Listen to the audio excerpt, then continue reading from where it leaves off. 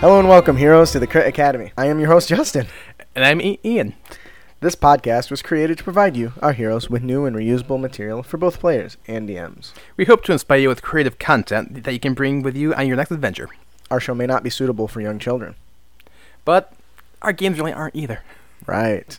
Thanks for joining us today here at the Crit Academy Studios, where everything's made up and your rolls don't matter. That's right. Just like how your AC does not matter when you're hit by a fireball. Kaboom. We'd like to start off each episode by drawing one lucky subscriber's name for their chance to win the 5-star rated adventure, Banquet of the Dan. Compliments of Goblinstone. And Goblinstone is a community project for D&D fans that are based out of the UK. And they aim to be a place where you can team up with pros, turn your ideas into excellent products, and give every fan a chance to get published. Yeah, be sure to head on over to goblinstone.com, or you can find their link on our main page at critacademy.com. Our winner this week is Caveat Malls. Is that how you say it?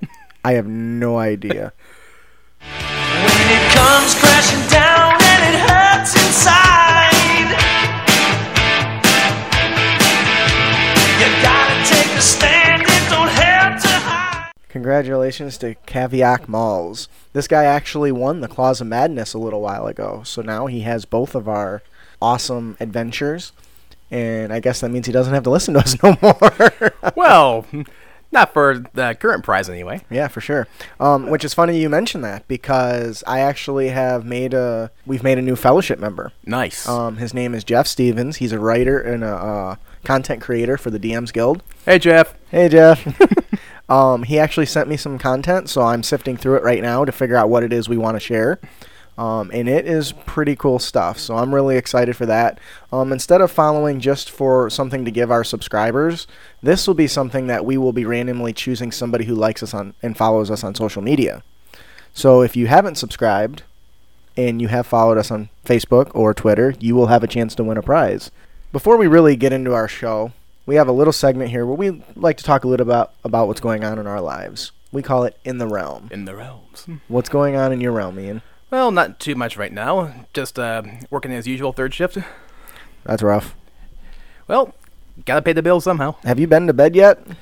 I napped. You nap? Power nap. Dude, I'm a fan of power naps, I'll tell you what. I usually don't just because it usually messes with my sleep schedules. But today I made an exception. Yeah, a lot of my work days when I was on second shift went by really quick because I slept through all my breaks. Power nap. Does Whatever the body works. good, yeah. Whatever works. Okay. Playing any new games or anything? Actually, there's a Steam sale going on right now. Yeah. And I definitely purchased some DLC that I managed to pick up for the first Dishonored. Oh, very cool. And I was reminded about how hard that game can be when it wants to be. Actually, because I told you before, I'm listening to a lot of Interparty Conflict, and they keep talking about Dark Souls. Now, it's not the first time I heard about Dark Souls, but I've never played Dark Souls. I actually played Demon Souls, which is the game that came out before Dark Souls, but it's kind of considered the unofficial prequel, if you will. Okay. And just like Dark Souls, it is known for being very difficult. And that's actually what drew my attention. Anybody that knows me is I love challenging content. And ironically, people either love or hate that game for that exact very reason. Well, yeah, and there's some people who just get pissed off. You know who we're talking to.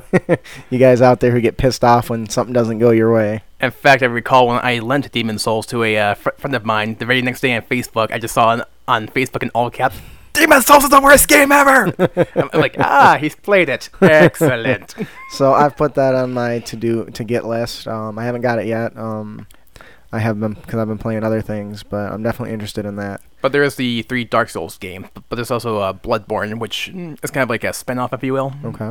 And that's kind of more of a Victorian era stuff, medieval. But like I said, I have to check it out. I like really hard stuff like that, so we'll see how that goes. Anyway, so that's been going on in my realms. And what's been going on in yours? I actually have been, obviously, I don't want to talk more about Final Fantasy. That is most of where my free time goes, that and Phantom Dust.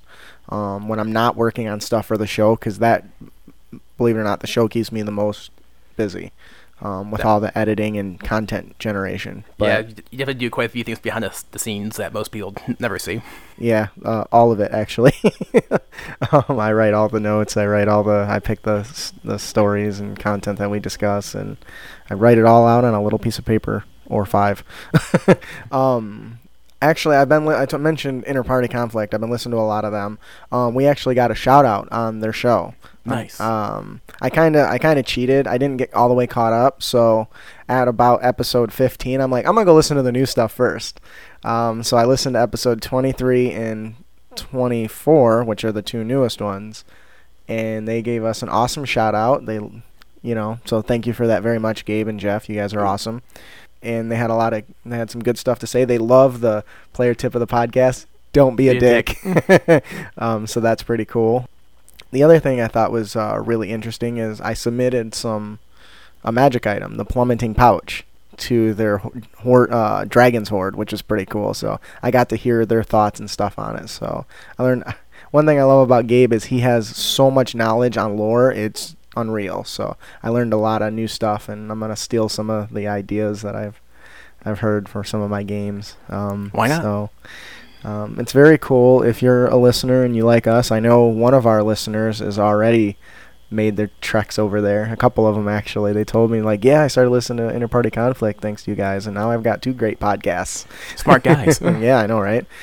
So yeah, please do us a favor and head on over to interpartyconflict.com and give Gabe and Jeff a listen and let them know that you like their content, and just like us, submit questions, because they're all about answering your questions. And while we only do 1 question episode, that's their entire shtick. And they do it really well. I actually told Gabe I'm jealous. He's great at segueing into his topics, and it's awesome. It's a skill. Yeah, I don't have that at all. So, and speaking of segueing, this is the part of the show where we like to thank our sponsors. So yeah, I mentioned that Gabe has all this lore that he just remembers and experiences and shares, and you all can get that same lore experience as well. You can head on over to audibletrial.com/critacademy and get a free audio book and a free 30-day free trial, and you can get those inspiration for your games just like we do and Gabe does. And the link you want to check out is audibletrial.com/critacademy. They have 180,000 books, so give them a shot.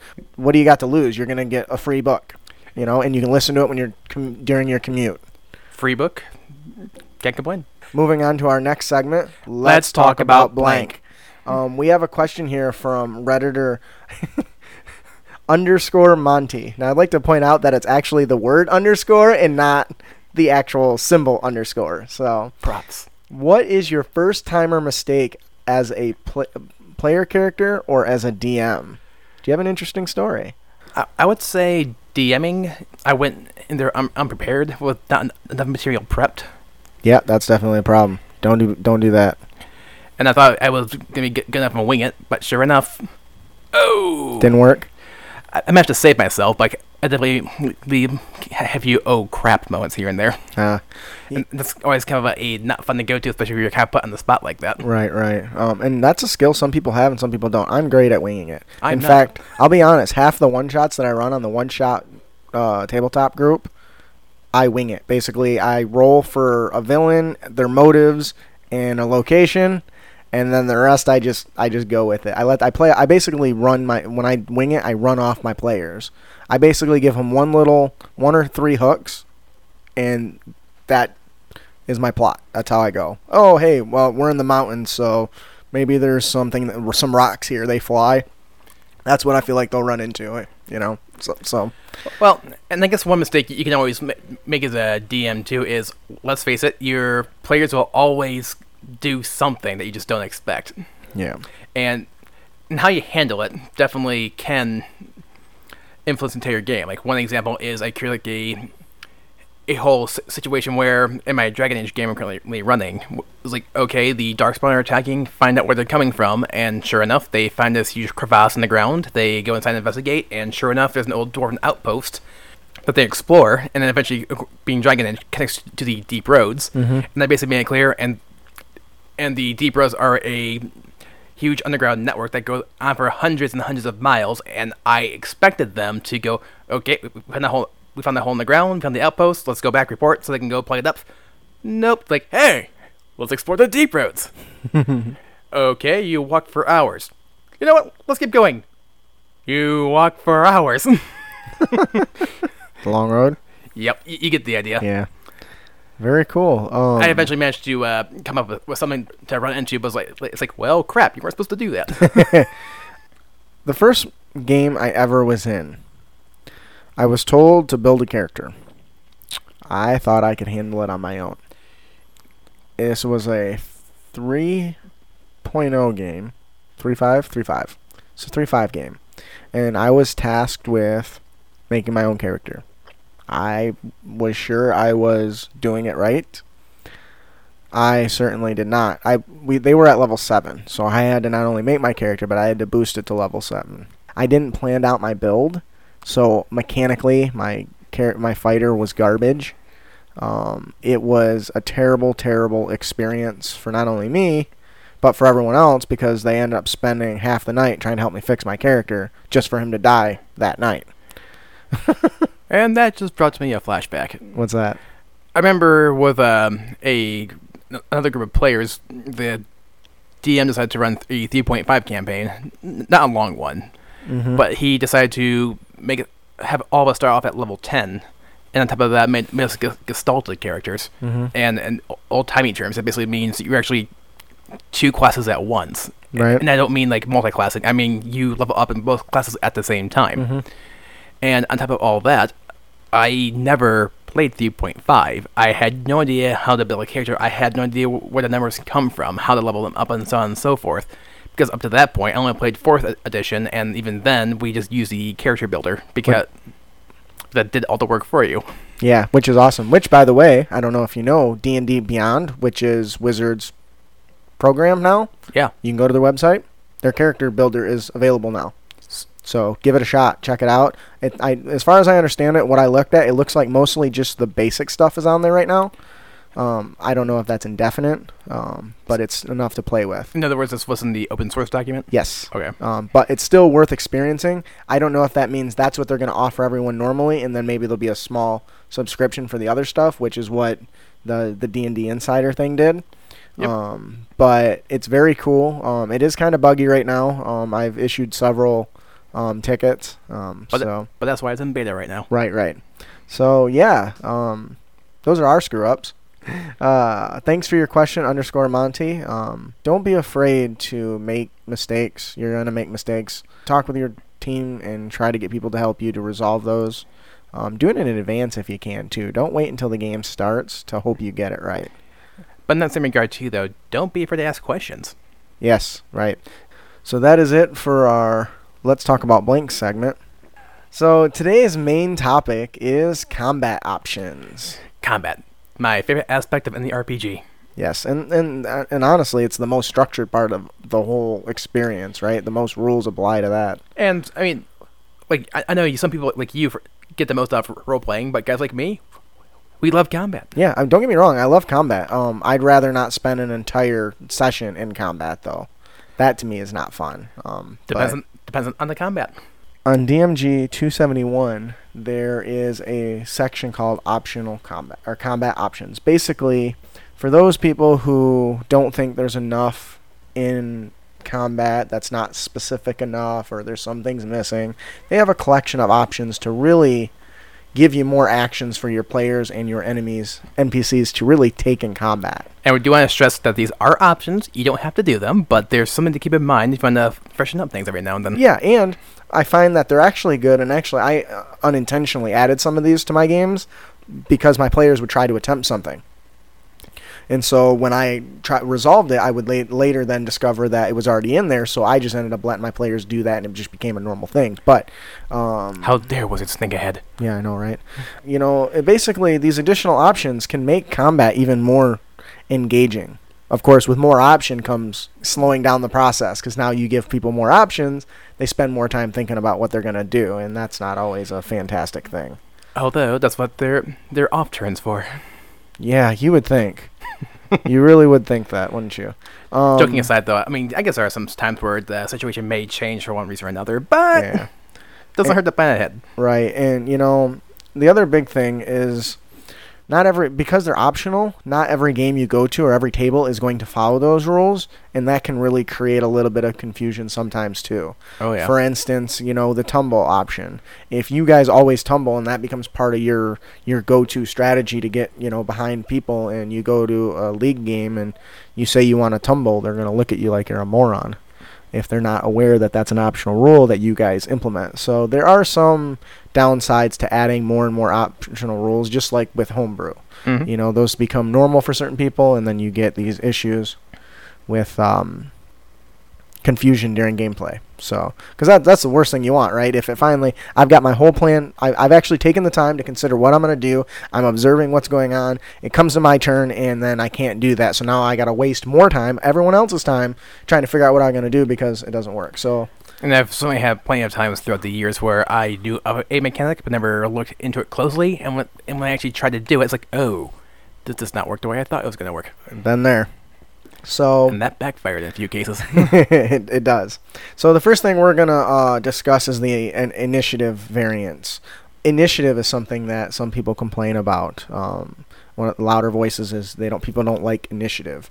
So and I've actually experimented with several of these, because while I like the current initiative, I don't have a problem with it. I do think there's some situations that don't make sense for one character to act before another. So, of course, that led me to experimenting with these to different degrees. And to be fair, that there are some cases where players can choose to withhold their action until somebody else goes first, and the current rules. But for the ready action, right? Right. That's not to be confused with hold action, which is an older feature. Right. But like I said, though, that's just one. Or delay action, actually. I'm just mentioning that. Mm-hmm. Just be clear, that is an option, but right. that doesn't fit for every situation. And maybe you want to do something else. Yeah.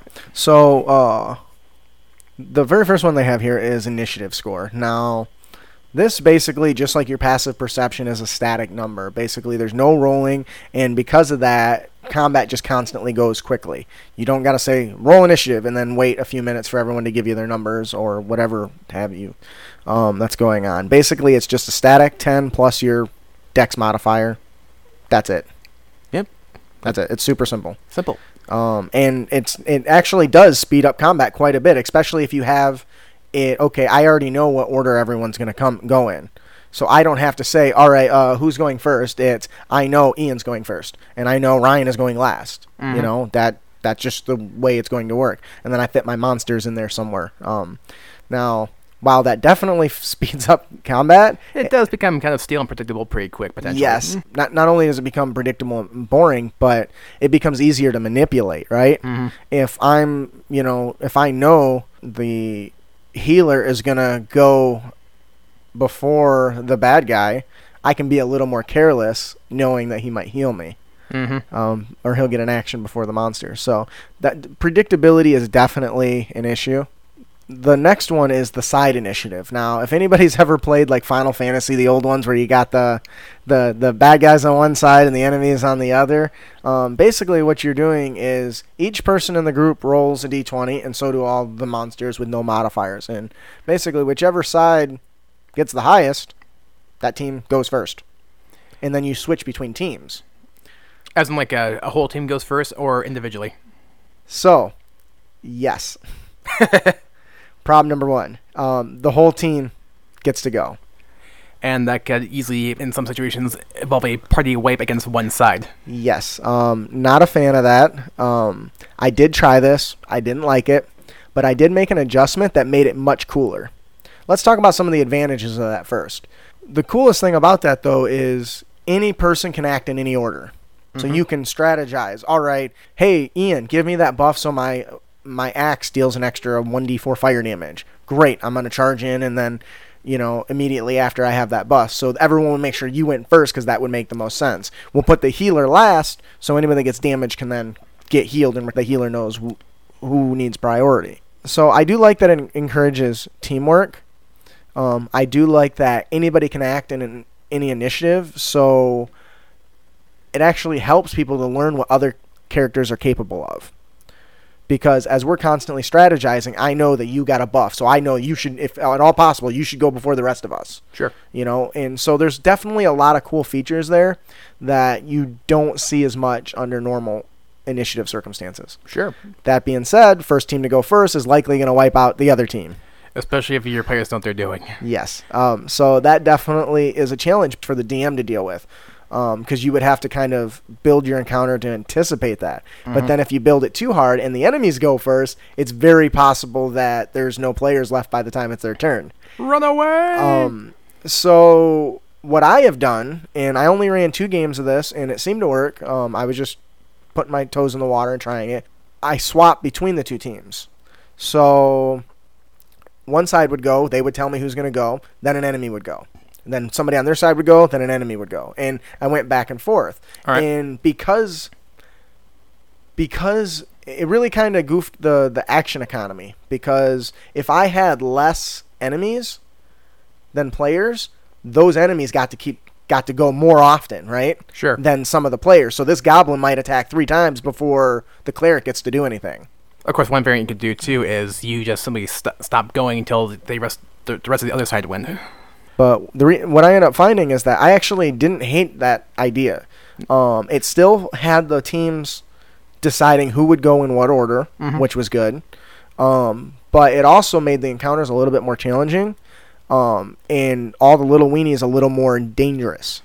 Actually, there's one PC game I played called The Banner Saga. I think that actually is how initiative works in that one, too. Oh, yeah? Like, you just alternate one guy on each team every turn, and that's something how it worked. Even if the one side had more, you still just alternate every turn. And, by the way, Banner Saga, fun game. Oh, I'll have to give it a shot. I actually did like that. The reason I didn't pursue that is because it was harder on me to balance the encounters. Sure. Or you just weren't used to it. Well, and that very may well be. But I actually did like it because the teams were working much closer together. And I think that was pretty fun. So I do recommend giving it a shot. The next one is a far more complicated one. And it definitely slows the game down a lot. Speed factors. Basically, this is designed to create much less predictability by adding modifiers for different things. Whether the modifier is the level of spell you're casting, whether the type of weapon you have, the type of armor you're wearing, the size of your character. Your move speed. Yes. And you had to roll. You had to roll and factor in all this stuff every round. Number crunching. Okay, so I understand why it makes sense, because the guy wielding the giant surfboard of a sword should not be as nimble and as quick as the halfling with a rapier. Or a ranger. Or a ranger. Yeah, or an arrow, you know.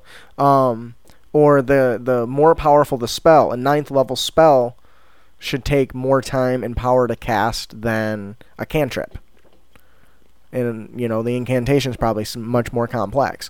So there's a table on page 271. We're not going to read all of it. You can go through it, but it definitely slows the game down. But if you only got 1 or 2 players, this can make combat a little more interesting. Sure. I did it with 2 players, and while combat was much slower than it would have been, they were able to feed off of each other.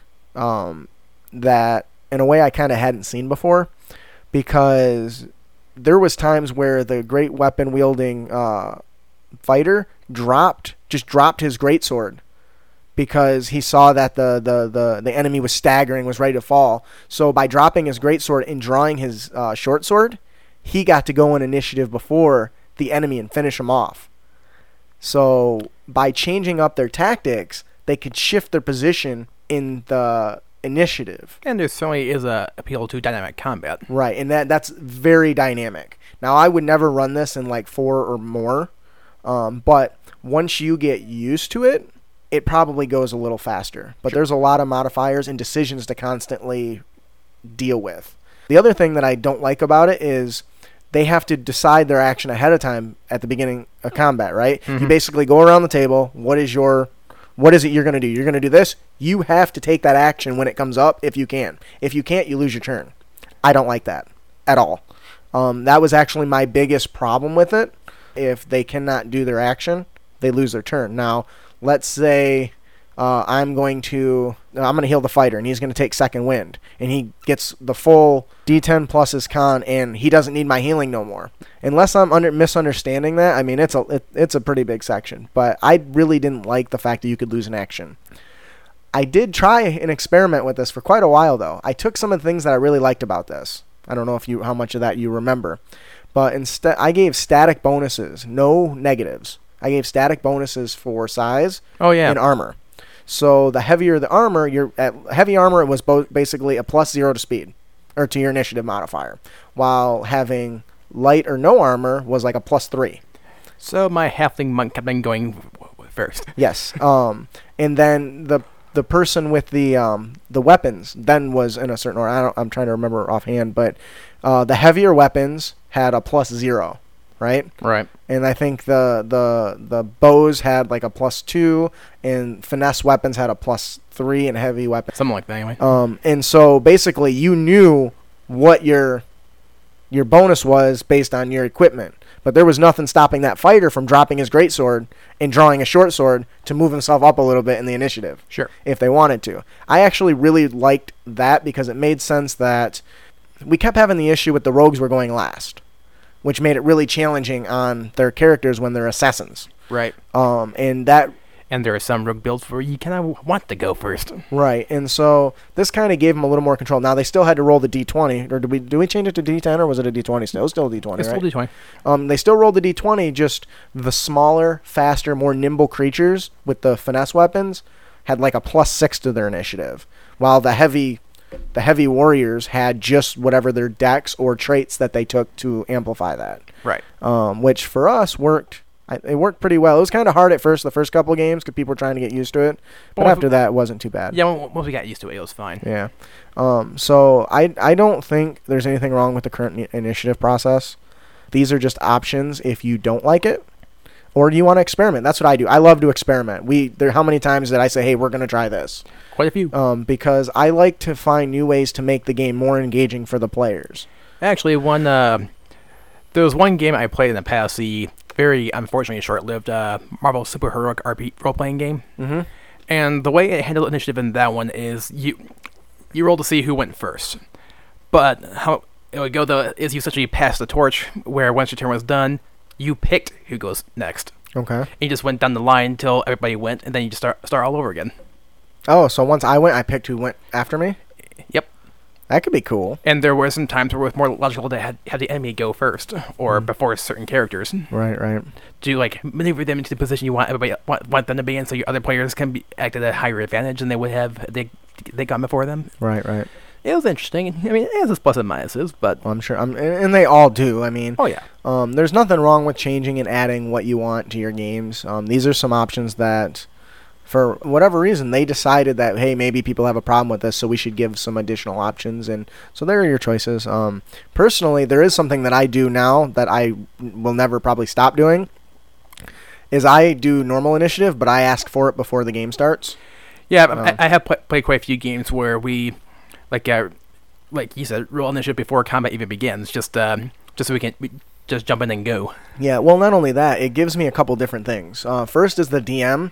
It gives me kind of an unofficial order to give you guys choices. So when we're having a conversation, I use the initiative to determine who's going to answer first. I'll say, "Oh, Ian, what were you going to do first, or what are you going to say?" And then I'll go to Ryan. Hey, what did you want to do? When we're not even in combat, for non-combat stuff. So it gave me a nice structure to control the flow of conversation, and which it was also useful.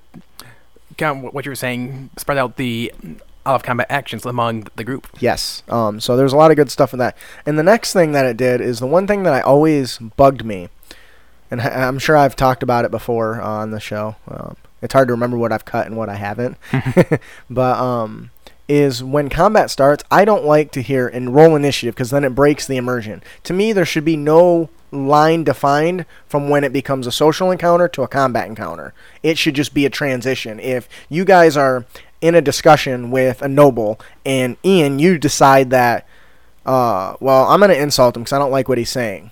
Because he's a dick. And then as soon as he gets all angry and mad, he says, take him, and he snaps his fingers, and the guards already are charging you. That, to me, is when you would say roll initiative, and then we'd stop and everybody would roll their numbers and we'd figure it all out. Instead, what happens is he snaps his fingers, the guard rushes you. Ian, there's a guy with a spear charging at you. What are you going to do?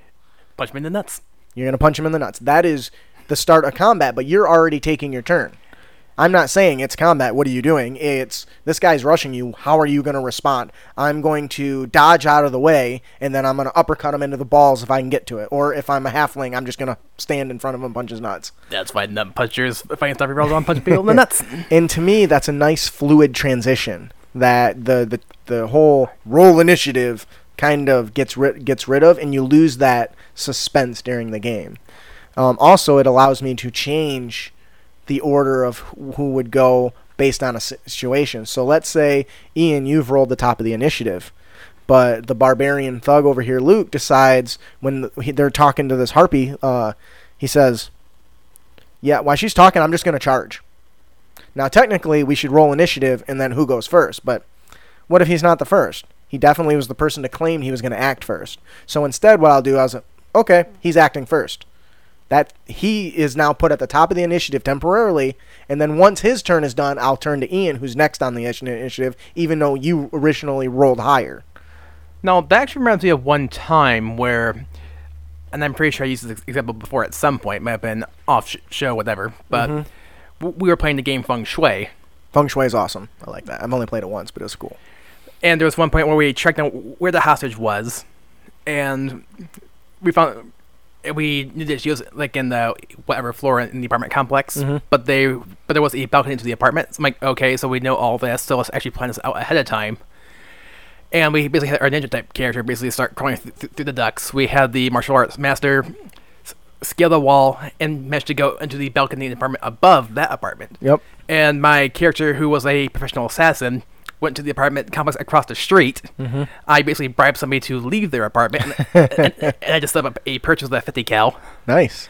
And basically, we planned out ahead of time, like, okay, here's our plan. We're going to go in, save the hostage. Combat starts when I shoot. Right. And that, to me, is awesome. That's the way every game should be. Unfortunately. That's actually why I like Feng Shui. Feng Shui was very...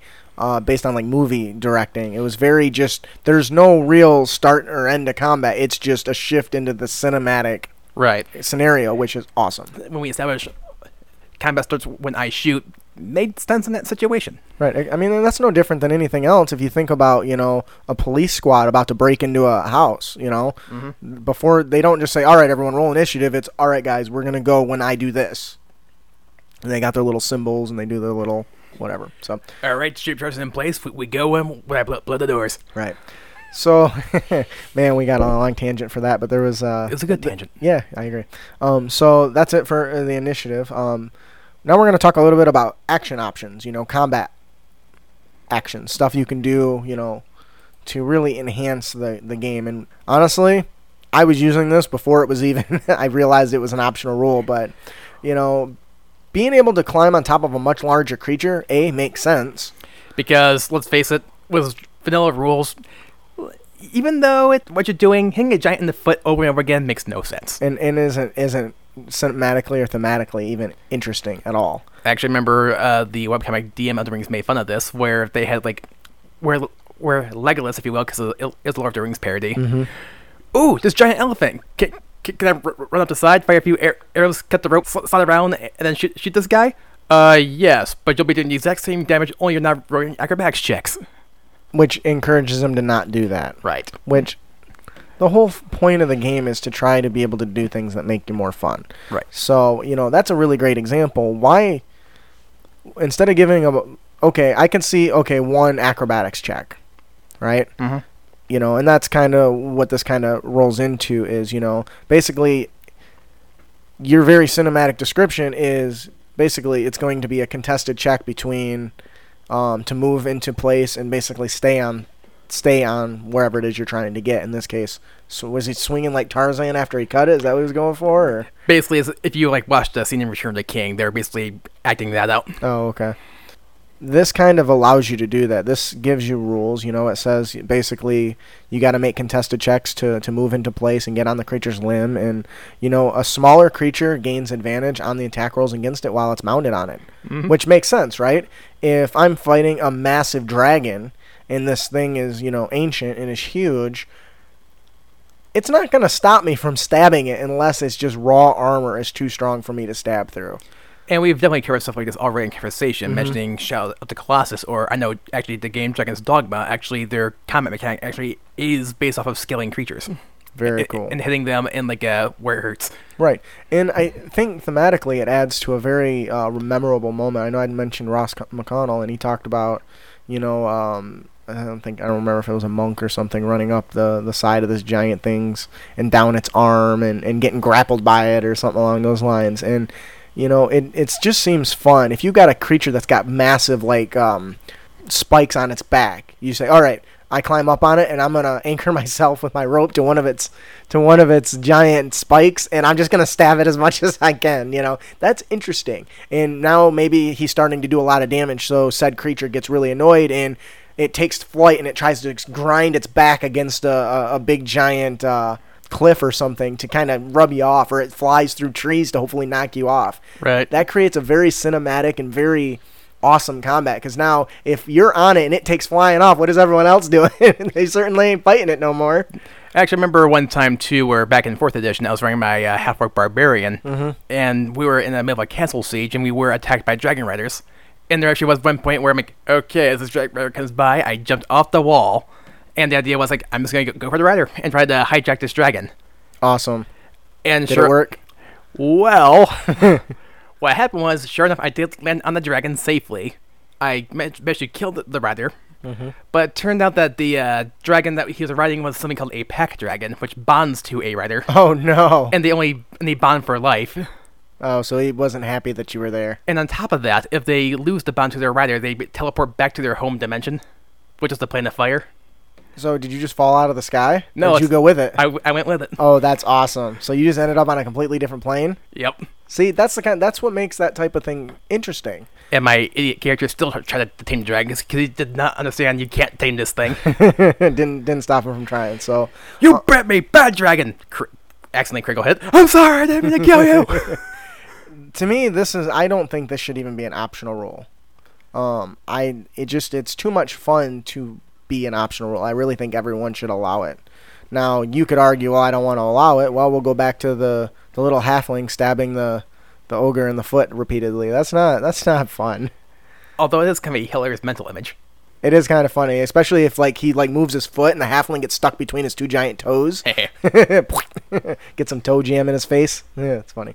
All right, so the next one we actually discussed a little bit off air is the disarm feature. Basically, you can, when you make an attack roll, basically verse a contested check by the opponent. And if you succeed, you force them to drop your weapon. Now, the Battlemaster Fighter already does this as a maneuver option, if it so chooses to take a maneuver, but that said, that's the only class, as far as I recall, that can actually do that. Well, and they've actually got an advantage over this optional rule. This optional rule says there's no damage or other effects are applied. Okay. That's a huge difference. So basically, you're foregoing damage to help with control. Because, if you're fighting a giant ogre with a massive maul, and you can get his maul away from him, he's still pretty massive, but he's much less threatening. Yeah, no hammer cat does that. Yeah, so, which is definitely, that's a really good example. I'm glad you brought that up. It is important to note that if the weapon is two-handed, like, let's say, what an ogre would use, the attack has disadvantage because they're gripping it with two hands. So, that's pretty important as well. So, you want to take that into consideration. But I like this optional rule. Once again, this is something that I've just allowed, and I've never really considered an optional rule because I'm of the frame of mind that if it makes sense, do it. Yeah, thank you. Perfect. And why wouldn't you be able to disarm somebody? But with this rule, it gives you a little more structure. Now, this is basically how I handled it. Though I never did give advantage to the person with two hands. Maybe I should have, and I probably. And to be fair, that does kind of make sense. Right, and it makes sense, right? It fits. What's really interesting is once you've disarmed them. So if anybody has read the object interaction, there's a lot you can do in tandem with your movement and your attack action, including picking up objects, flipping switches, or in this case, kicking away a weapon.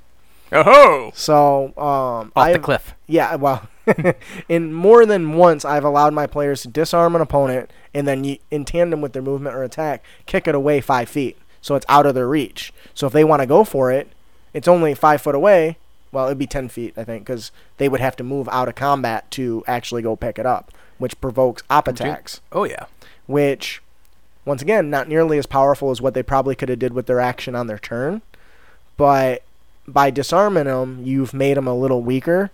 So you have less risk to your sorcerers, or if you're really low on health, this is a good strategy, because then you don't got to worry about if you're going to get a heal or not. They're going to, what's he going to do? He might grapple you or punch you, or maybe they got a hidden weapon. I've done that where, most of my scouts and stuff carry hidden daggers. All of them do. It's kind of a, hey, there goes my sword. Well, now I got a dagger to your throat. Much less damage, but way more than their fist. Unless you're a monk. I've definitely played some RPGs where they actually had rules like that built in by default, which was definitely a nice factor. And honestly, we mentioned disarm, and as you said before, we can definitely kick it away, but let's face it, it can be hilarious to grab their weapon and go, sucker, and run away. And run away. Or beat them with their own weapon if you're proficient. That can be fun. Take the barbarian's great axe and hit him back with it. Yeah, well, I mean, this really can weaken. This is if you think about it, this could be a huge debuff to the enemy. Oh, yeah. I mean, especially if it's a barbarian, like you just said. You take that barbarian's great sword or great axe, they're still a barbarian, but they're not nearly as terrifying.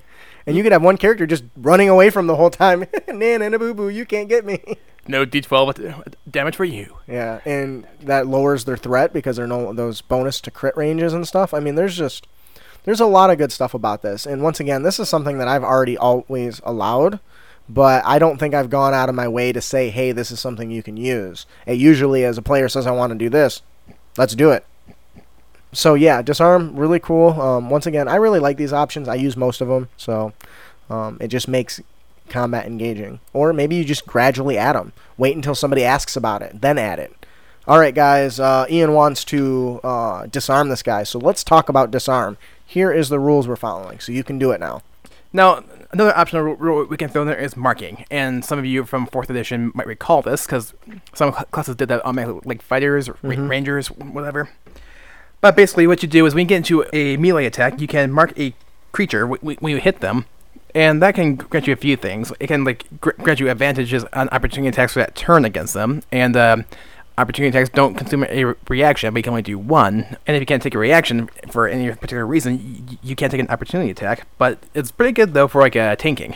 Yeah, I think this is really nice if you have an issue where some people are dying all the time. I ran this in only a few games. We had 3 mages and a warrior. And the mages would die in a hit. I say mages. That's a general term for all the squishies, the sorcerer, the warlock, the spellcasters. The spellcasters. It's my World of Warcraft coming through. But they kept dying all the time because they could really just take one hit. And at level 1, there's not a whole lot they can do. So I told the fighter, I gave him a shield. And it was a magical shield, and it had this feature. So for him, it wasn't a feature that everyone can do. It was a magical item that I gave him that had a very limited use. And actually, if you keep using a feature like this, it definitely would make the weapon and shield styles for fighters or paladins a lot more viable. Yeah, and more appealing, right, in general. And because of that, it only applied to him. I've never used this as a whole group and allowing all melee attacks, because to me that's ridiculous, because now all the melee attacks will be able to trigger almost every single... Although inversely though, that means the enemies can do it too. Oh yeah, sword and board, definitely. And I do like it because it does allow for reaction to get more love, because I don't think it does get enough love. Depends on the class, but yeah. Yeah, well that's true. I know that anybody that's a tiefling always uses it for Hellish Rebuke. Dang right we do. A mage uses it for a shield. So yeah, this is really cool, especially if your team dies, if you got a lot of squishies, and you just want to make the sword and board person a little more viable. I personally don't like it because it says just melee attacks, which is why I made it a magic item for that guy, which meant he could only use it when he was using a shield. So it kind of forced him into using a single weapon, so it didn't increase his damage too much, but it also gave him more options to use his reaction. So he could usually, in that case, he had the protection ability, so he could either use it to give disadvantage to protect them, or he could up his damage by attacking. Right. And depending on the scenario, like when the guys were weaker, he would just attack and hopefully finish them off, as opposed to forcing the disadvantage and hoping it missed the caster. So I can definitely see the use of this. Like I said, I haven't used it too much, but I definitely think it has its uses. Oh, yeah. The next one we have is Overrun. Basically, a creature can force their way through a hostile creature's space. I love this. They can actually use their bonus action to make a contested strength.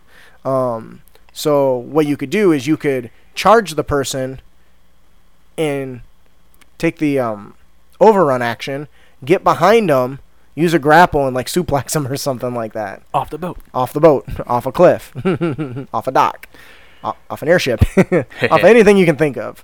I personally haven't used this very much, but I like that they can force their way, because it makes sense. If I'm going to run at you, Ian, full force, try to get behind you. It may not hurt me much, but definitely would knock me aside, sure. Right, it would push you, and it may not push you out of your square, but it lets me pass through where you're at. Let's make sure there's clear. This doesn't let you don't move people, you just pass through their square to get to the other side. Or it could just be the other guy's the guy running at them, and they just, step out of your way.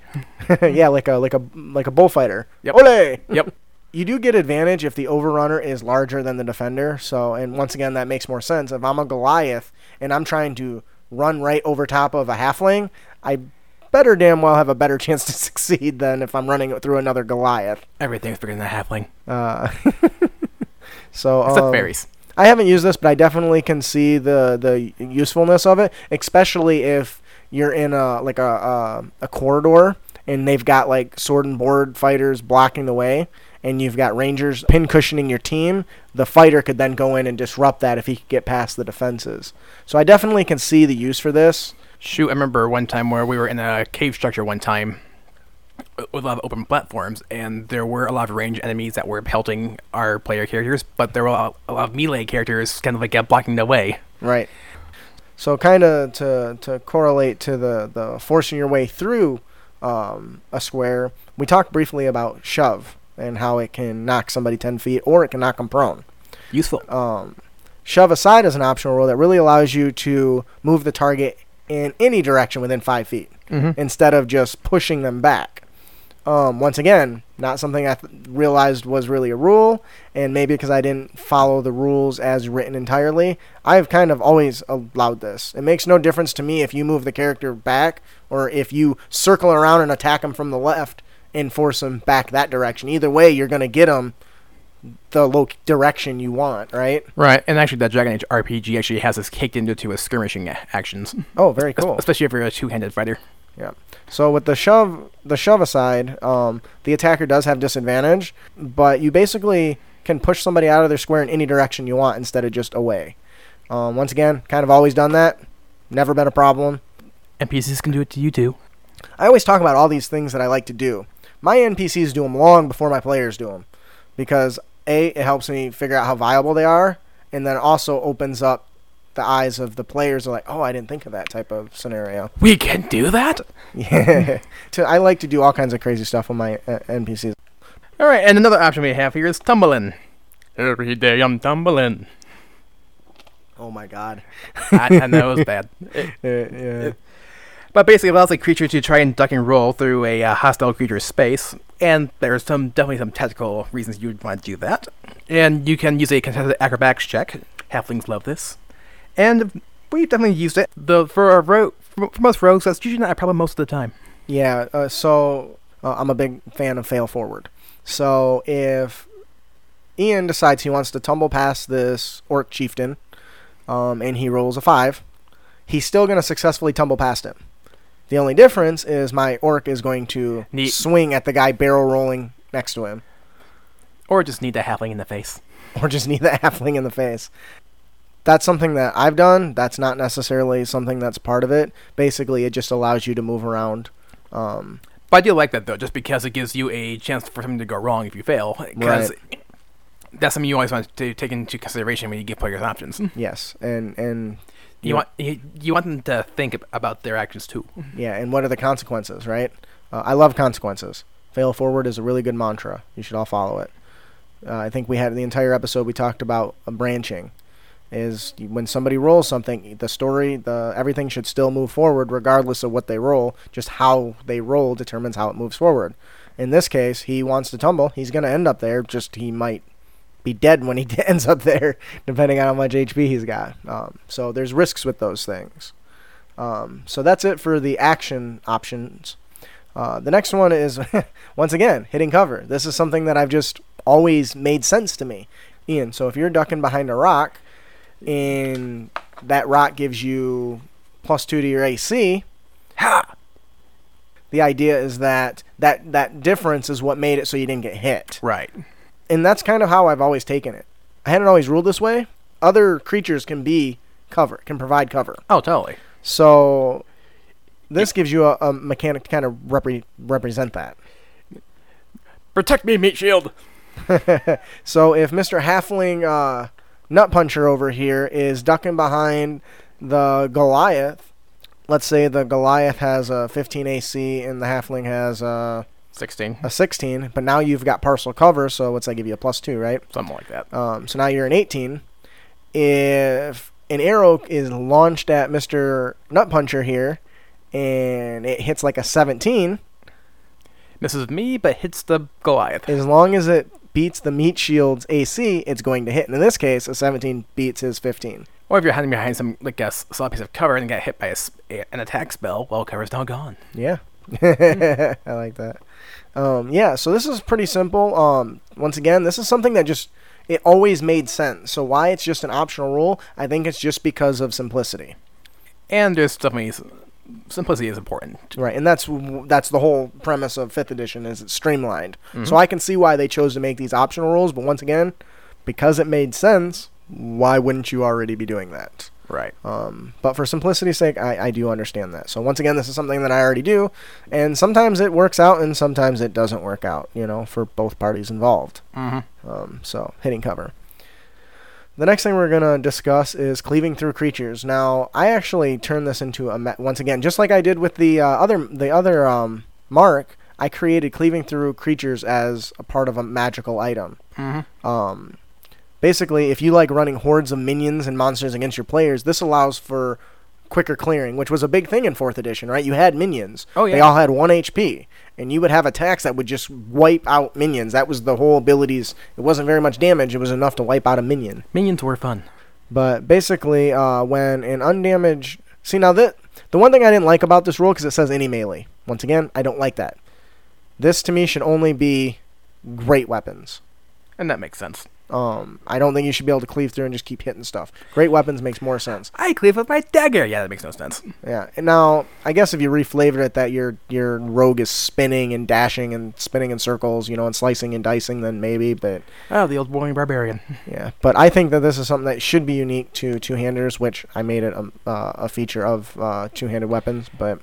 There was a feat, actually, that does give you a kind of a cleaving option if you kill something, but... Great weapon. Yeah. Master. Yeah, that's it. One of the things that Great Weapon Master gives you is on your turn, when you score a critical hit with a melee weapon, or reduce a creature to 0 hit points with 1, you can make 1 melee attack as a bonus action. Yeah, so that actually is different. So Yeah, that one very lets you do another attack as a bonus action. With cleaving through creatures, when an undamaged creature is basically one-shotted, right? It's hit in a single swing. The excess damage can carry over to another creature within 5 feet that's adjacent to it, right? Adjacent to you within reach. Right. So the original attack roll is then compared to that creature's AC. If it meets the AC, then it still hits the creature, and any excess damage from the original attack is rolled over to that creature. So if we've got 3 goblins surrounding this barbarian who has a great axe, and he rolls 15 damage, and each of those goblins has, let's say 6 for the sake of this one. Okay. He's going to not only cleave through the first one, not only the second one, but he's going to hit the third one, but not necessarily kill it. And I've definitely seen a variation of this too, where even if they're not at full health in their first swing, but you still do enough to kill them, the access does keep going. Right. And you could make that a variant option to this rule if you decide to use it. This makes sense for me for all heavy melee weapons. Sure. Because it makes sense. If I'm swinging this giant surfboard of a blade and it cleaves right through the neck of that goblin, there's nothing stopping the excess force from going to the next one. And an anime loves this, like Berserk. Yes. So yeah, definitely try this out. if you're a DM who likes to put your group up against, many, many enemies, this is a really fun thing to do. Once again, I don't think this should be something that one-handed weapons should be able to do. I think it should be unique to two-handed weapons, but you can follow this, give it a shot, and see what you think about it. But at the end of the day, your game, your rules. Yeah. So the next thing we're going to discuss is injuries. Now, normally in 5th edition, normally in any RPG, your damage doesn't really linger. It doesn't really hang around. It kind of just goes away once you're healed or over a little bit of time. But there's no really permanent effects. If Nut Puncher charges to punch this ogre in the balls and it punches you away and it slams you into a wall, you fall, you're at 3 HP down from 50, you still get up and walk around as if there's nothing wrong. Oh! This option puts lingering effects on those. So now, instead of just getting up and walking away, hey, Ian, you just charged that ogre. You ran in, dash in, his foot winds up. He punched you so hard, you feel your ribs crack. As you slam into the wall, you can feel bones in your back break as you fall to the ground. Yeah, that's right. I can take anything you throw it. Oh, there goes my organs. So with this one, now he might having a lasting effect. Maybe the ribs are cracked, so now he can't breathe as well. Maybe he doesn't recover exhaustion. Maybe he's got a permanent scar from that. Or in gameplay terms, for that round combat anyway, that actually might give him exhaustion. Yeah, there you go. Maybe when you get hit with a critical hit and go to 0, maybe your arm gets chopped off. Maybe your leg gets chopped off. Maybe you lose an eye. There's a lot of different... Or get a wicked scar at the very least. Yeah, wicked scar. There's a lot of lingering effects, and there's a table on page 272 that has just a very nice collection. In the DMG to look at. I'm not going to go through all of them, but this optional rule allows you to really expand upon that. If you like the more gritty more gritty realism, and these special effects would be triggered by some special condition. Obviously, the most obvious one that would make sense would be I lose a limb on a crit. On a critical hit, right? Yeah. You could do it instead that when they fall to 0 HP, or maybe when they fail a saving death throw, or 2. So there's a couple different options for that. It makes the most sense for me when a character falls to 0. Shoot, I remember at one point where we had a character in one game get splashed by some lava. That player I don't have permanent scars from that because it's freaking lava. But there's nothing in the rule that stipulates that. Nope. And that's kind of the whole point of this. And I've done this. We've talked on the show before about Brandon, who was trying to disarm a trap and rolled a 1, and it crushed his finger.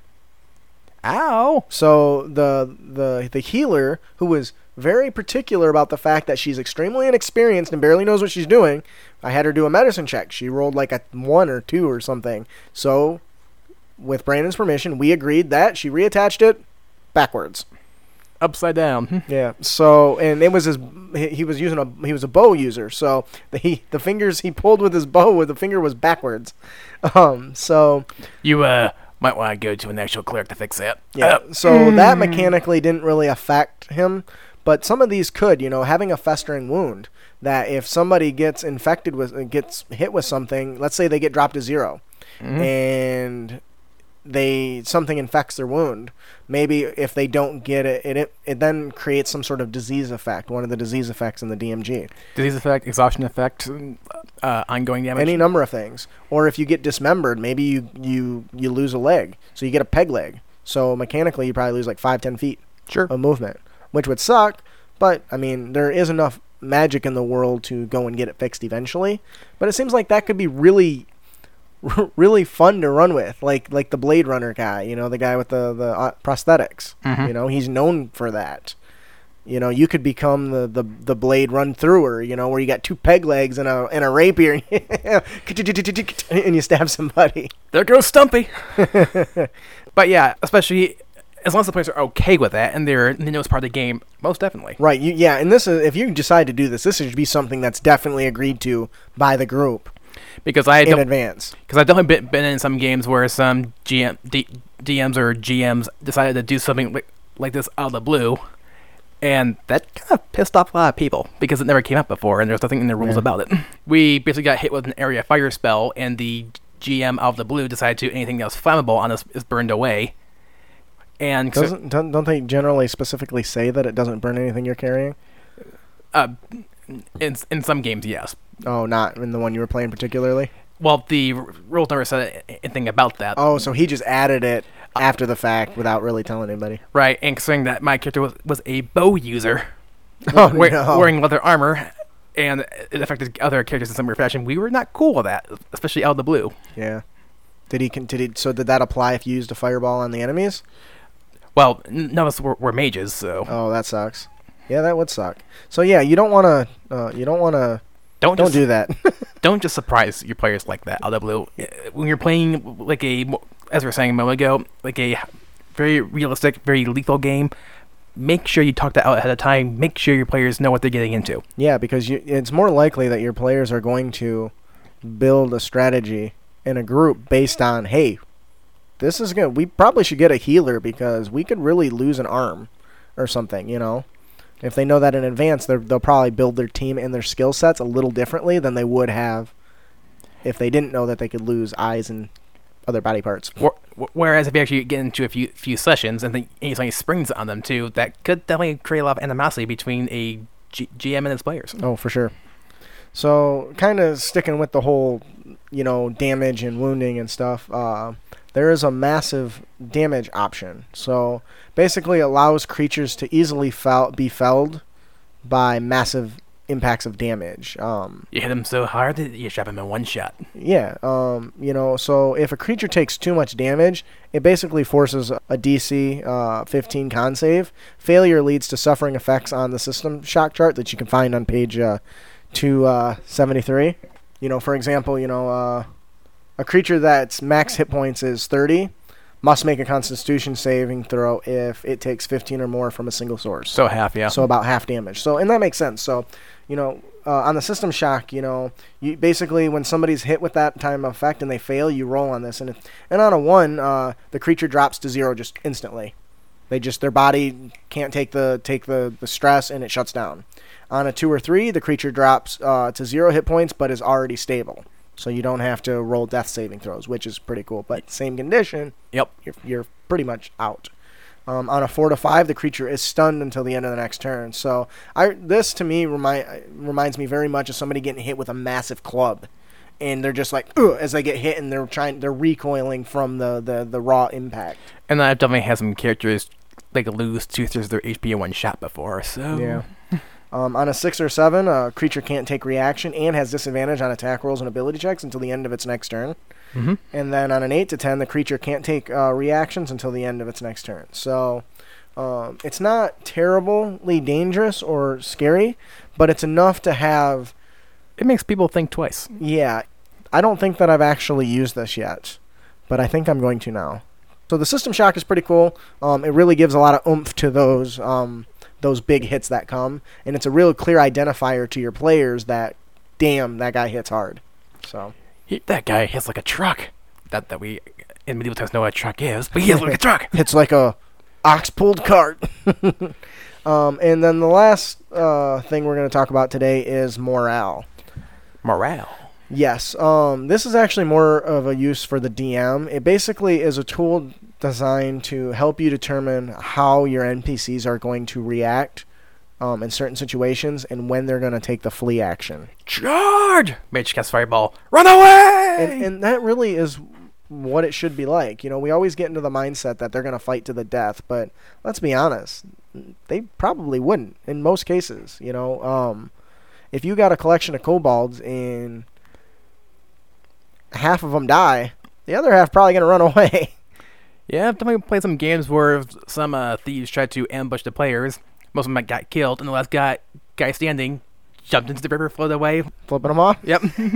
That's funny. If a creature gets surprised, if I'm a lowly little kobold and I'm packaging some stuff into, a satchel, and then 5 adventurers come around the corner and scare the crap out of me, I might just run away. Oh, yeah. Or maybe those same 12 kobolds are fighting Nut Puncher and can't hit him. They cannot hit him at all. They might we can't beat this guy. Let's run.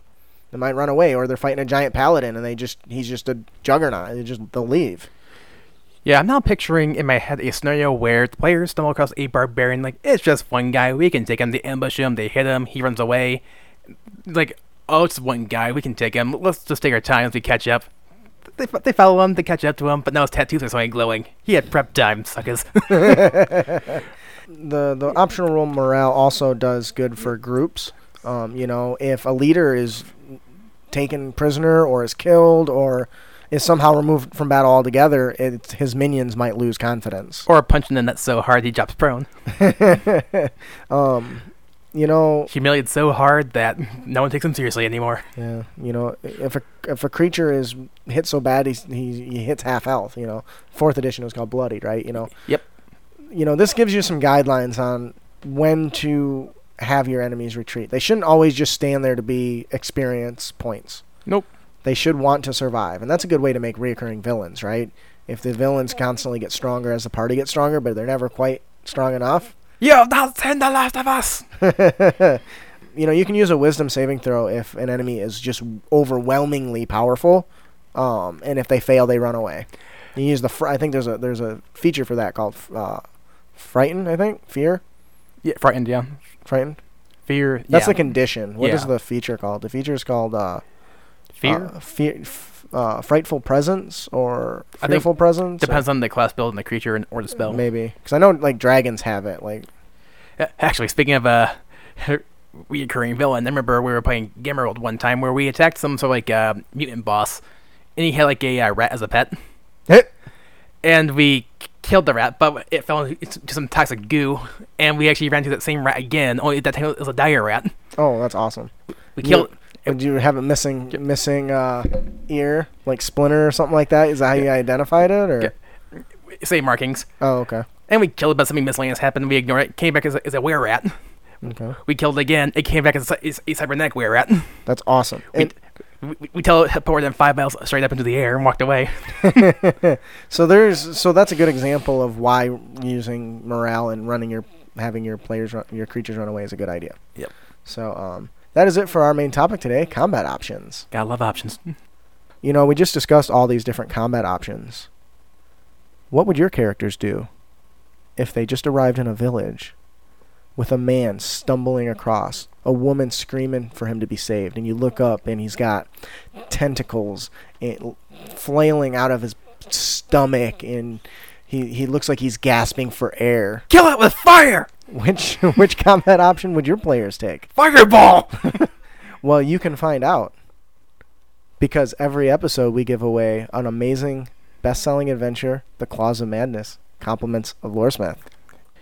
Loresmith is a small indie team of creative artists who remember exploring the realms together with friends, finding incredible places, and meeting colorful characters along the way.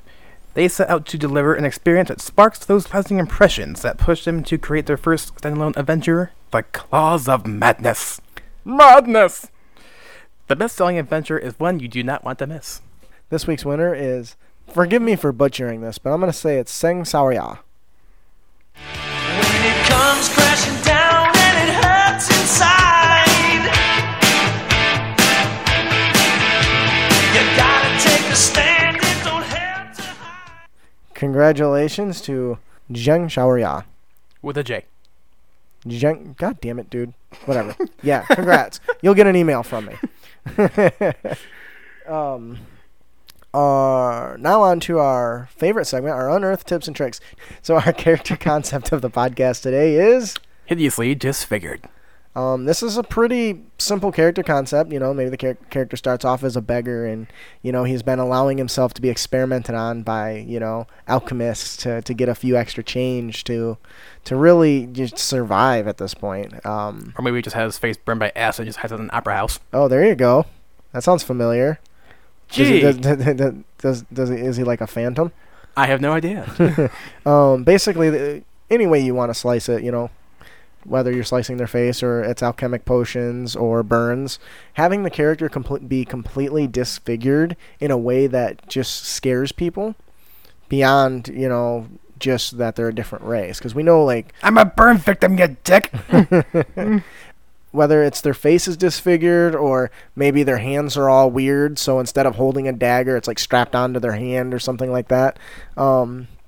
I feel like this could lead to a lot of constant NPC fear and insults and, people kind of talking about you as you walk by and you kind of overhear, all the insults, Look, dude, I just took one to me most of the face. Just leave me alone.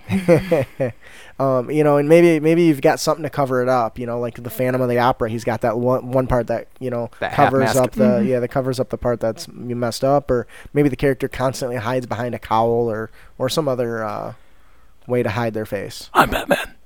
So yeah, it's a pretty simple concept. I really think it would be really fun is if you had a disfigured person with a really high charisma.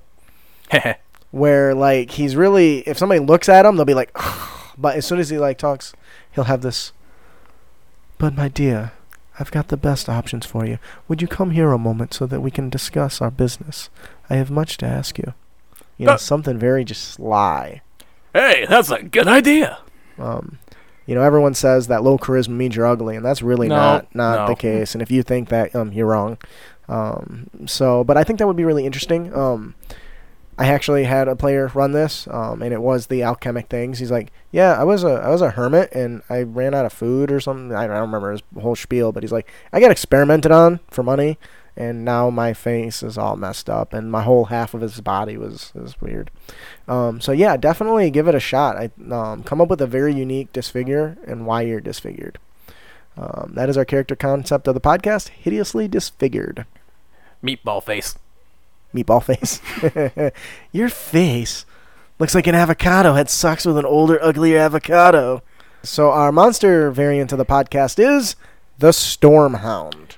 Originally the Hellhound. Imagine that. But made with lightning. Real lightning! Yes, the best kind of lightning, the biggest lightning, the greatest lightning. It's the biggest in the world. I'm telling you what, nobody has lightning like the Stormhound, okay?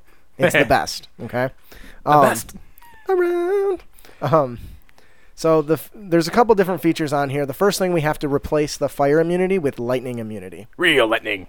The next thing you want to do is you're going to replace the fire breath with lightning breath. So this recharges on a 5 to 6. The Stormhound exhales a line of lightning that is 20 feet long and 5 feet wide. Each creature in that line makes a DC 12 dexterity saving throw, taking 21 or 66 lightning damage on a failed save, or half as much damage on a successful one.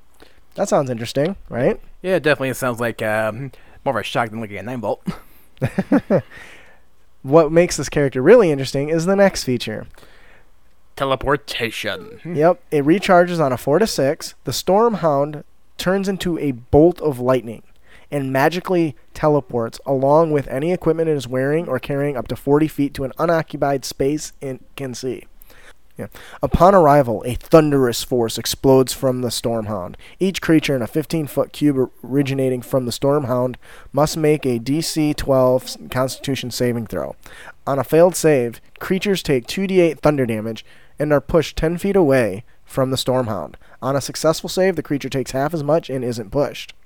In addition, unsecured objects that are completely within the area of effect are automatically pushed away 10 feet from the Stormhound, and the spell emits a thunderous boom that goes out up to 300 feet. I like it. Yeah, he basically, not only does he have his lightning breath, but when he teleports, it casts Thunderwave, basically. It takes his action to teleport, right? Yeah. So thus it becomes a movement and a attack in one combat action. If I had a pack of these things, I could Thunderwave combo you guys into a group for Lightning Breath. Oh, dude, nice. Well, Lightning Breath is like a lion, so it's not as easy, but you would definitely, you could. Or break up your party lines.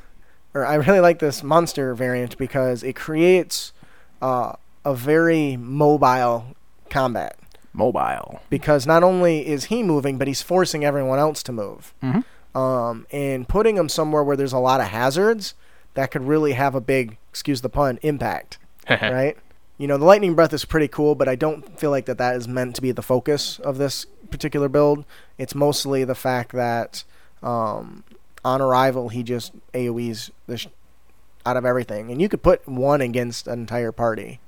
A low party, most definitely. Yeah, and I think that you could even lead into this really easy talking about how, there's constantly sounds of thunder, but when it's not storming or something, Smithers, release the hounds.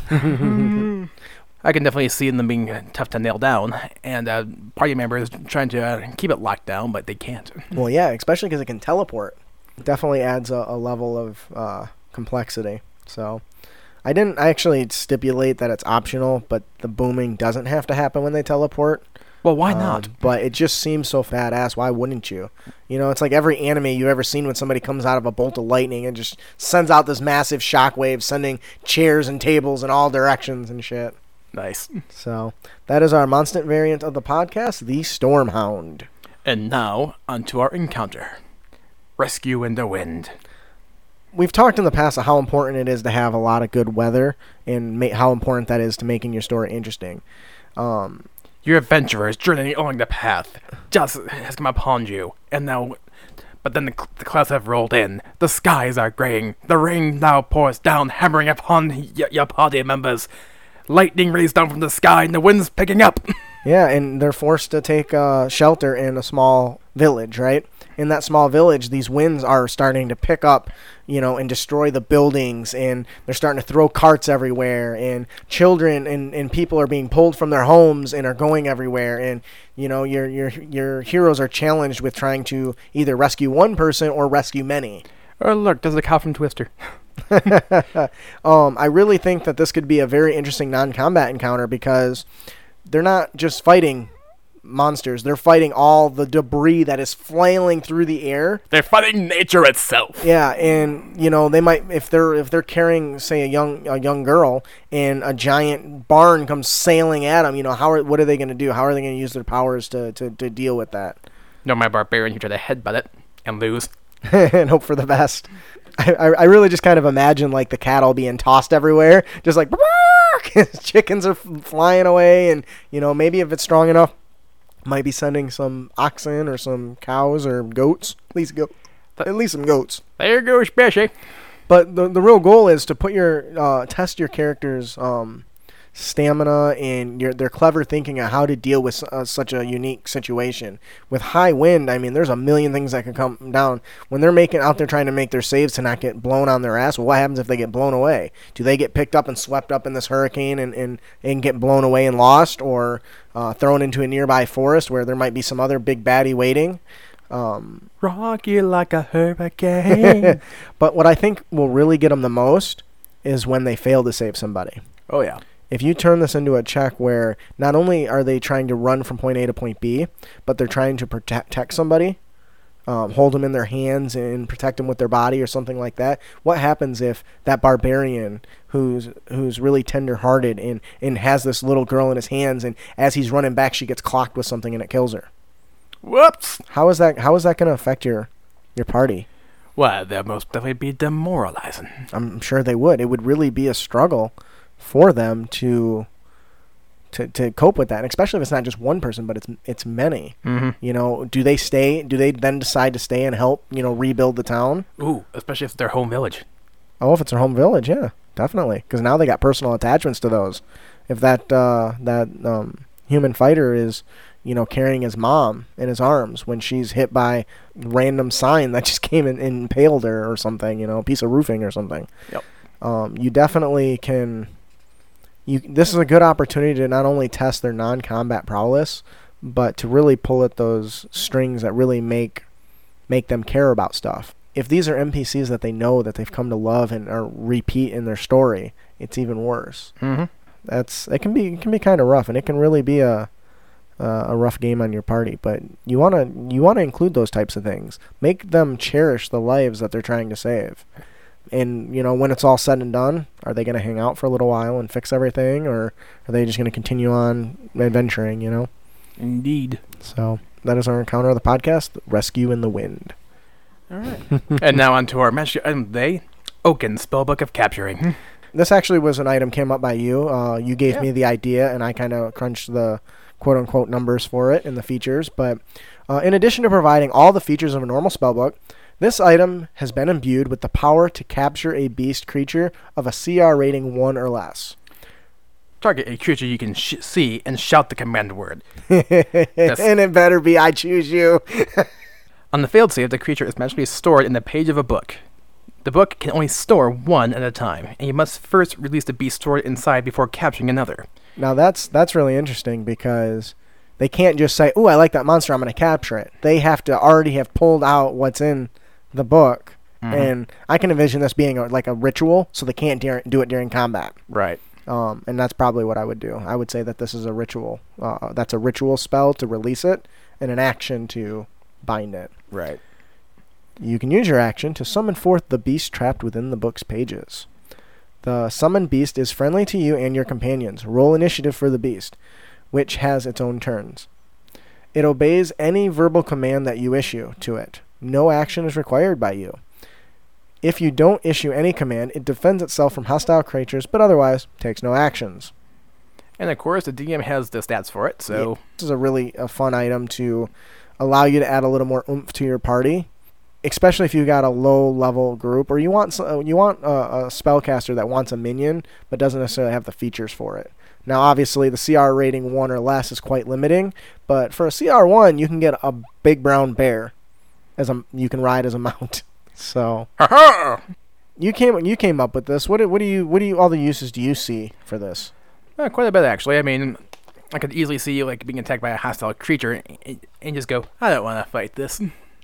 Yeah, if it doesn't, and I didn't really put anything in there that this is supposed to be limited once per dawn, so you can't keep trying.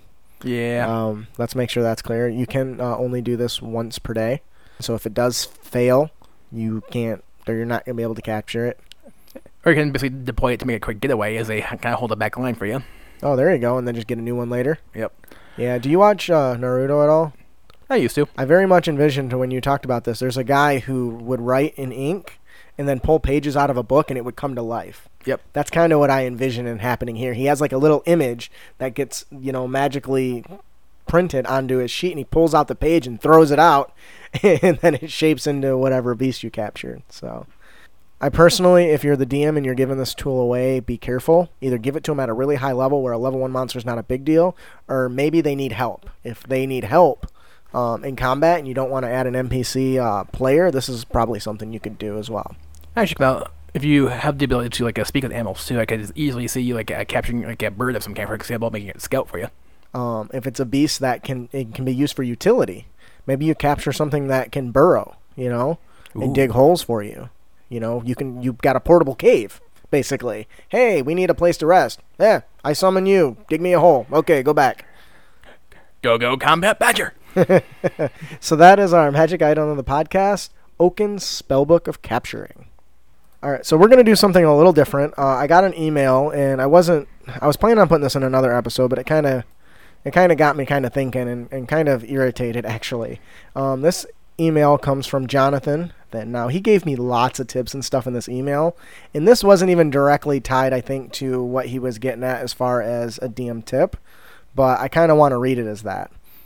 Our Dungeon Master tip of the podcast is, don't be a dick. And you can avoid being a dick by not killing characters when their players are there. So yeah, we're going to read this. This is pretty interesting. I want to tell you of my one and only character death. Yes, it does happen sometimes. I won't make excuses, but there is a reason why he died. Gort was a monk who was granted access to study in a monastery residing in Limbo. When he exited this area, 1 night had passed, but 2 years of age was added to him. His training granted him manipulation of time. All of this had taken me personally almost 2 years of game sessions. Every Monday, 5 to 6 hours. One of our party members had picked up a magical rod and was going to have it identified before the last boss fight. A few days after our Monday meeting, I was told that I was going to have to work. So I told a friend to, cue dramatic pause, play my character. He said he had the rod identified as Cure Light Wounds, but wasn't 100% sure. When the next boss fight began, I was kicking butt. And after a while, was heavily injured. So my friend pulled me back from the front lines and used the rod on me. A giant fireball came out and scorched me to cinders. Whoops. I guess he shouldn't have trusted the guy who identified the rod. I found out next week about my monk's fate. I had to create a brand new character for the last boss fight. I was shoehorned in very awkwardly. I used a memory spell to make the party member think that I was a dear old trusted friend. and was given a whirlwind exposition about what was going on because he was new to the party. He had no real prior knowledge. So the last fight went well. We won. But I'm still mad and upset that I wasn't able to play my character and save myself. What do you think about that, Ian? Yeah, like, first and foremost, it does seem to be a pretty dick move to kill off a player's character when that player is not there. Yeah. I mean, it's one thing where if I play a character and he dies, it's at least the result of my actions. Right. Even if the rod was unidentified, I feel like the DM should have taken a point with that and tried to save him in some way, shape, or form. I don't believe, in my opinion, that any character that's being played by another person should ever die due to Someone else's actions in that case. I mean, it's one thing for you to die of another player's actions when you're there. Right. Because you have some say in it. You have some sort of control. But to find out a character you've been playing for 2 years is dead after because you had to work, and would you have played that character the same way as the way his buddy did? You know, would he have made the same decisions? Would he ever been in the situation where he needed to get blown up by a wand? Maybe, maybe not, but who knows? But that's not the point. Right. What do you think? What action do you think the DM could have done in that situation when the other person decides to pull him sideways to heal him with this quote-unquote wand of cure wounds? Do something else. Like maybe change the effect of the wand, maybe have it backfire or something? Right. I think I would have done something like that. I probably would have had it backfire only because he tried to use it on that person. Right. It's up to the DM to really make those decisions. The closest I have ever come to dealing with something like that was, I think I had to work some night, whatever, and I showed up to a game late, and everybody knew I was going to be late because, well, work. But they ran my character anyway because he was the only healer of the group. And when I arrived, I was told, "Oh, one more hit and you guys would have died." Oh, okay then. But yeah, that's the closest I've ever had. Yeah, but how'd it make you feel when that happened, though, for an instant? Holy crap! Yeah, because especially if it's something you've had for a long time, you know, I would hate that. Of course, that's also the risk you run if he knew in advance that was even a risk. Right. I mean, you should always know it's a risk, but is that their policy to have somebody run your character, or is that something he had so he make sure he got experience and stuff? Right. I personally prefer to have him just plucked out and have him gone for some reason because I don't want to have to deal with that. But real dick move, dude. Real dick move. It's like, I get it, but yeah, I mean, you could have had that wand could have pointed any other direction. Mm-hmm. It could have backfired. It could have exploded.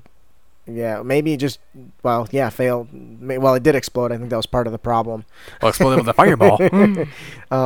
But, I mean, I don't know what the right answer is, but I definitely don't think you should be doing that. Yeah, short version, don't kill a player's character when the player's not there. Yeah. Unless it's a TPK, that might be a little bit different. All right, so that is it for our Dungeon Master tip of the podcast. Don't be a dick. And you can avoid dickitude by not killing your characters when your players aren't running them. Our player tip of the podcast is don't be a dick. And you can avoid dickitude by be quick and concise on your turns. Yep. Don't make people wait for you. Yeah, we actually got an idea from Gabe, actually, over Interparty Conflict, and he had a really good idea. When you're rolling your dice as a player, your attack dice, your sneak attack dice, your damage dice, all your little dice that you roll, pick them all up and roll them all at once. I can definitely see that working in some situations, yeah. Well, it should work in all situations, I would imagine, because you're only going to care about the other ones, if you hit. Right. Right? And then you're not all searching for all the dice that have already been... Oh, you're not going to... Oh, okay, I rolled an 18. Does that hit? Oh, it does? Okay, so I've got to grab... Okay, that's my short sword. That's a 1d6, and here's my sneak attacks. I need these ones too. And, that really alone does... over 5 or 6 players will really slow the game down. If you just have them held in your hand... It could definitely speed things up, yeah. And ready to go, because if you have them in your hand, what do you already know? How much damage you're going to do. And what you're going to do, right? That should be the thought. If you already know what you're going to do and you're holding your dice, you already know what's going on, right? You already know what your plan is. So this directly affects your ability to know what you're going to do. Right. I think that it's a real simple thing. Now, some things take a lot of hands. If you're a big fireball, you got a whole handful of them. But or you're playing Shadowrun, lots and lots of D6s. one of the other things that I think this really helps is that by having them all in advance enrolled, you're not wasting time.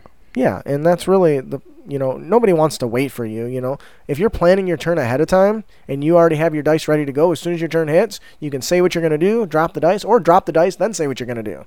Right. Well, say what you're going to do first, then drop the dice. Yeah. Long turns really slow down the game, and this is a really pro tip that Gabe sent us that really can make it a lot easier to just speed up the game without really any additional change to your process. Now, occasionally long terms do happen because sometimes you're playing for one thing, but then something drastic changes the whole field for one reason or another. That does happen, but I don't think that in most games where everyone's going by the time it's your turn. You know that, okay, they've all attacked this guy, right. So I should probably attack that guy. Even if it's the turn before yours, you should have a pretty good handle on things. I didn't say that way I said it always happens, but it does happen occasionally. I think that, but yeah, holding your dice together and ready to go and just throwing them, because it really does. If you think about it, you get to throw more dice, right? You get to throw a handful of dice, and my D20 says I missed. Okay, I don't got to worry about the rest. And players like throwing lots of dice. Yeah, and it actually makes the game. It gives you that option to really throw those dice more often. Could you imagine throwing your advantaged attack roll and 5 D6s, and then seeing like 4 6s and then missing on the attack? That would suck to get like all high dice and then miss on the attack roll. It happens. And you're like, no, devastation. But yeah, that's a really quick, easy tip to really just speed up your game with little or no additional effort on your part. So that is our player tip of the podcast. Don't be a dick. And you can avoid dickitude by rolling your dice together. Thank you, Gabe, for that submission. We really appreciate it. That's awesome. Indeed. I've never really, I don't know why I never thought of that before, I don't think. I've actually seen it done in some games too, so yeah. It's pretty cool. Please join us for our next episode when we hear feedback from our heroes, and we shall be discussing Mass Combat. Yes, I'm really excited for this. We're going to have a special guest with us, RJ from Game Master Stash.